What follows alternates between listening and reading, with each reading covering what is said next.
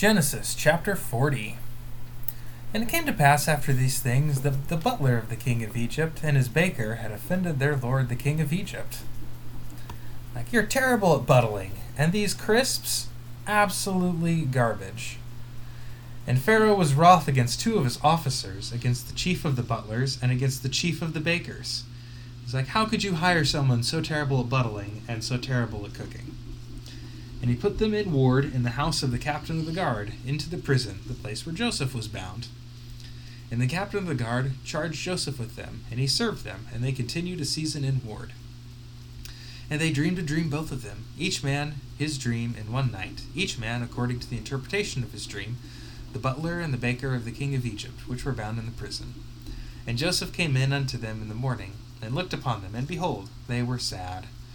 And he asked Pharaoh's officers that were with him in the ward of his lord's house, saying, Wherefore look ye so sadly today? And they said unto him, We have dreamed a dream, and there is no interpreter of it. And Joseph said unto them, Do not interpretations belong to God? Tell me them, I pray you. And the chief butler told his dream to Joseph, and said to him, In my dream, behold, a vine was before me. And in the vine were 3 branches, and it was as though it budded, and her blossoms shot forth, and the clusters thereof brought forth ripe grapes. And Pharaoh's cup was in my hand, and I took the grapes and pressed them into Pharaoh's cup, and I gave the cup unto Pharaoh's hand. And Joseph said unto him, This is the interpretation of it. The 3 branches are 3 days. Yet within 3 days shall Pharaoh lift up thine hand, and restore thee unto thy place, and thou shalt deliver Pharaoh's cup into his hand, after the former manner, when thou wast his butler. But I think on me, when it shall be well with thee, and shew kindness, I pray thee, unto me, and make mention of me unto Pharaoh, and bring me out of this house. For indeed I was stolen away out of the land of the Hebrews, and here also have I done nothing that they should put me into the dungeon. When the chief baker saw that the interpretation was good, he said unto Joseph, I was also in my dream, and behold, I had 3 white baskets on my head. In the uppermost basket there was all manner of baked meats for Pharaoh, and the birds did eat them out of the basket upon my head. And Joseph answered and said, This is the interpretation thereof. Ooh.